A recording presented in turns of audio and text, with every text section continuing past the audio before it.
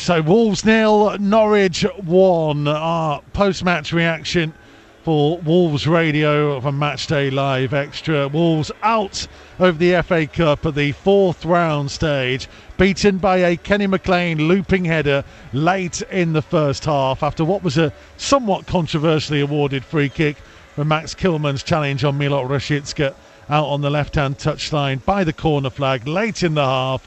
Quite a few of the supporters in that area felt that Rashica had gone over a bit easily.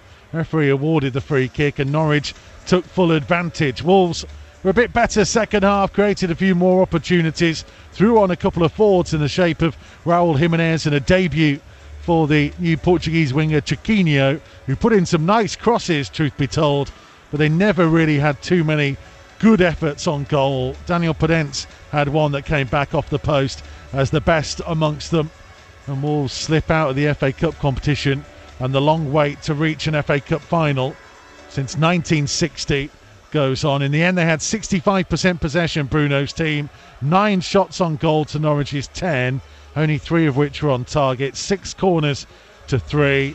They had 82% pass success rate in the game.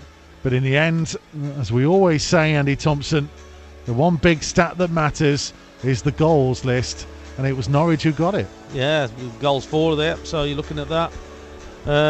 But again, so I'll keep going back to that first half. I think that the way that we played, we never really took the game to Norwich. We never really challenged them to come on to us as such. They were willing to let us have the ball. You're talking about the possession there, 63%. They were happy for us to have it at the back, and they tried and nullified everything in our midfield areas and at the back and up front. It was difficult for Silva to get anything out of the 2 centre-halves from Norwich. But for me, so like the way that we played in recent weeks, it's all about the tempo, it's all about the way that we take the game to teams, and we never really did that, especially in that first half. Second half, we started to open up things and take the game to Norwich a little bit more, but still never really created those opportunities. I know we had Podence's one that come off the post, but we've got to be a lot better. We've got to do a lot better, especially in that top third. And Niall's knocked it on the nail on the head where he's talking about a little bit of care, a little bit of quality up that top third. It was just missing today. I mean, never really caused Norwich as many problems what we would like. Yeah, former Wolves defender Lee Naylor watching alongside myself, Mikey Burrows and Andy Thompson. Today, Nails, it just felt, didn't it, like Wolves took a long time to really get up to the kind of tempo they would have needed to break down this Norwich team, and in the end just didn't have enough time to do so. Yeah, I mean, it was a bit frustrating watching the game because you could see the passes were there to be made, but it seemed that Wolves wanted to pass back a lot of the times, especially in the first half. Second half came out, a bit more tempo, created a few chances, but still I don't think there was at the races, especially to the form there was in before they had the break. What do we put this down to then, Tomo? Is it the fact that they've had that break? I mean, Norwich had a break too, but obviously they're in slightly different circumstances. They were able to make a couple more changes that maybe freshened up with players trying to impress. It just felt like this wasn't quite the Wolves team that had been so impressive in January. No, so look, everybody's had the 2-week break, haven't they? So look, in one way or another, in the ways that they've gone about it. But our game plan has just been about the tempo and the way that we take the game to opposition, and we just didn't do it today for whatever we want. But you're looking at it. How many times do we get the ball and our first option was to go back rather than open our body up, looking forward? It's happened too many times, especially in that first half. We did a little bit better in the second half, but for me, if you're getting the ball in those wide areas, can we be positive? Can we open our body up, look forward? If it's not on, then by all means we can look at the midfielders or look at going back. But it just seemed in that first half that we're quite content just to have a look at going inside or going backwards rather than trying to take the game to Norwich, and we didn't really do that in the first half. Second half, we did it a little bit. I'd still want us to do it more, and we have done in the past weeks. We've done it brilliantly, and that's been one of our main attributes. But for me, we just weren't positive enough in that first half. Why do we think that is, though, Lee? Because, you know, look, we were mentioning it quite a few times in commentary. Bruno Lage wants them to be quicker. He wants them to move it forwards. He's, you know, arms everywhere down on that touchline trying to get them moving. So it's not like they've been coached to do that. Yeah, it was a bit flat. I mean, as I said, it was frustration from a fan's point of view watching the game. You could see that the manager wanting more from his players from the touchline. Sometimes it just doesn't happen. It was one of those games. I've had them myself. I'm sure Tom Hall's had them as well, where some things are just not happening for you, and this and that. But this was about the start of a game where the tempo wasn't set from the get-go. And tempo can be so important. Well, we've said it for years. When we play at a high tempo, the Wolves say like we always have a decent game, or we always create opportunities. But if you don't start like that, it's very difficult to get yourself back into it. Like I say, we saw glimpses of it in the second half, but nothing to what we've been normal to the way that we've played. And again, as I said, it's difficult to lift the tempo once you've started the way that you are. And I thought that we just made it a little bit easier for Norwich today by playing everything square backwards, and it just allowed them just to get the formation and just be comfortable with it.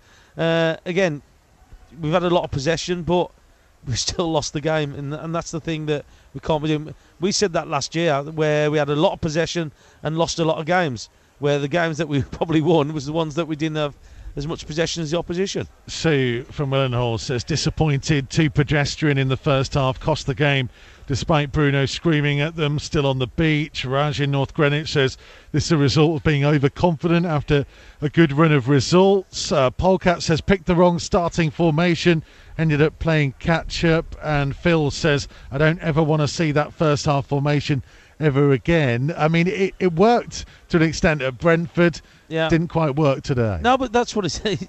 When you can't just play the same formation and the same game plan every week. You're coming up against different teams, different formations, and you've got to be willing to be adaptable with it. And that's the thing. You've got to be willing to change it depending on who you're playing. You can't just think, oh, this worked this week, oh, it'll do the same next week. It doesn't happen like that. Not in this Premier League or in the FA Cup, even though we come up against a Premier League team.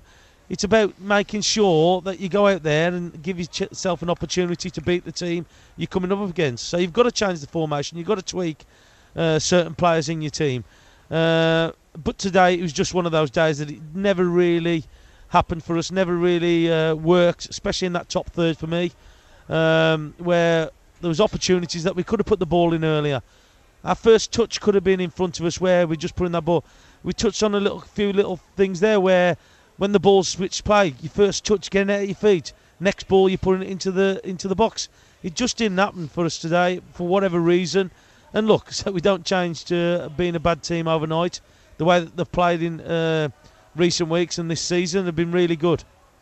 Lee Naylor, the formation, what did you make of it? Is it something that you can see them using more and more, or is it simply that they didn't quite have the forward numbers that he trusted? No, I think, look, that you can set formations that the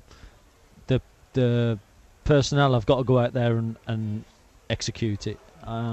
They didn't execute what the gaffer wanted, as you could see how the gaffer was so animated in the first half.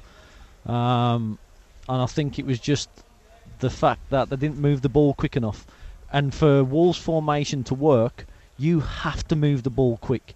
Because what they do is they move the ball from left to right, and they open spaces up for the midfielders, for the strikers to pick up balls in pockets and hurt you. And that's something that they didn't do. And it's all right saying, oh, the formation didn't work and this and that. I think today the players didn't work. Yeah, it's a... listen, they were out without Francisco Trincao, who tested positive for COVID. And, of course, Adama Traore is no longer at the club. He's out on loan now at Barcelona. There's a potential that could be made permanent. And it just felt, Tomo, like it meant that with Raul Jimenez being away with Mexico during the international period, maybe coming back a little bit late, I don't think he was actually around yesterday morning. So hence why they were kind of not too keen to throw him in from the start. And then you look on the bench, it's Chiquinho, who is a youngster who's only just arrived at the club, and Chem Campbell, another youngster. They just didn't have that numbers to go with the out and out front three. No, and we've said this time again about the numbers. I know they want to have a smaller squad, than a lot of the teams in the Premier League. But it just shows you that, so like, if you don't get the quality into the club, so like all of a sudden you haven't got no chance. You look at the bench for your strength. You look at the bench if you can change anything that's going to give you that spark. Okay, Jimenez has come on and he's tried, but as you said there, he's been away on international duty, so probably didn't get back until Friday. I think a lot of the internationals, some of them didn't get back till yesterday. So look, say it's difficult in that, but it just shows you that we've got to try and strengthen this squad. We've got to try and do something in the summer that's going to give us an opportunity to keep challenging on all competitions, making sure that we can push in there, that we've got a team that can push on with anybody in this division and in any competition. You look at it now, Neto's hopefully going to be back sooner rather than later. Johnny's going to be back. Again, I know they're better quality players coming back in, but we've got to try and strengthen this team because, again, they're giving their all out there. We watched them after the recent weeks that they've given absolutely everything to get where they are. And it's absolutely magnificent that we're still out in the division and pushing on and having that good record as well. But you need a squad for this league. It's a fast and it's a physical league, and they've got to do something to try and help them. It's an interesting point, isn't it, Lee Naylor, about the squad, because as Tomo rightly mentions, there is Johnny, there is Pedro Neto, there is Willy Bolly, there is Romain Saiz, all these players to come back involved. Now, I mentioned no Francisco Trincao today, but there will always be a feeling amongst supporters that they could do with maybe a couple more in these type of circumstances. I'm sure everyone, every manager wants more players as well. It's one of them things. I think Wolves do need a few more bodies in the building. They've always been short on numbers. It's difficult. I mean, you don't know what transfers, the fees and that they want to put out. You don't know what finances are about. So it's difficult to say. Yeah, because we've got that fair play thing, haven't we? So hands tied a little bit till the summer. Fair play has been financial fair play from UEFA has been an issue in the previous years. Not really now, but there is obviously there are other fair play elements to it, and the club has to operate on a sound financial footing. They're simply not in a position like a Newcastle to just go out and throw money at it. Yeah, exactly. So I understand that. So, but like, it would have been nice either in the summer window or this window if we could have just brought in one or two players. I'm not saying to bring in an absolute load, because I'd rather have quality in there than numbers as such. But again, so like, we've got some players coming back. Hopefully they will add to the squad, and also as well help for competition, which is healthy, to have good competition coming into it.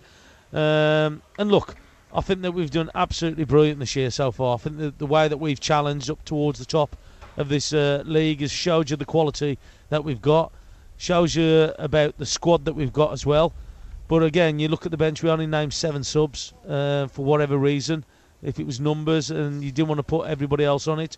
But again, it's all about making sure that we've got a squad that can keep challenging for this the spots up above them. So like, if we can get even in the round about the 7th, 6th position, great season for us.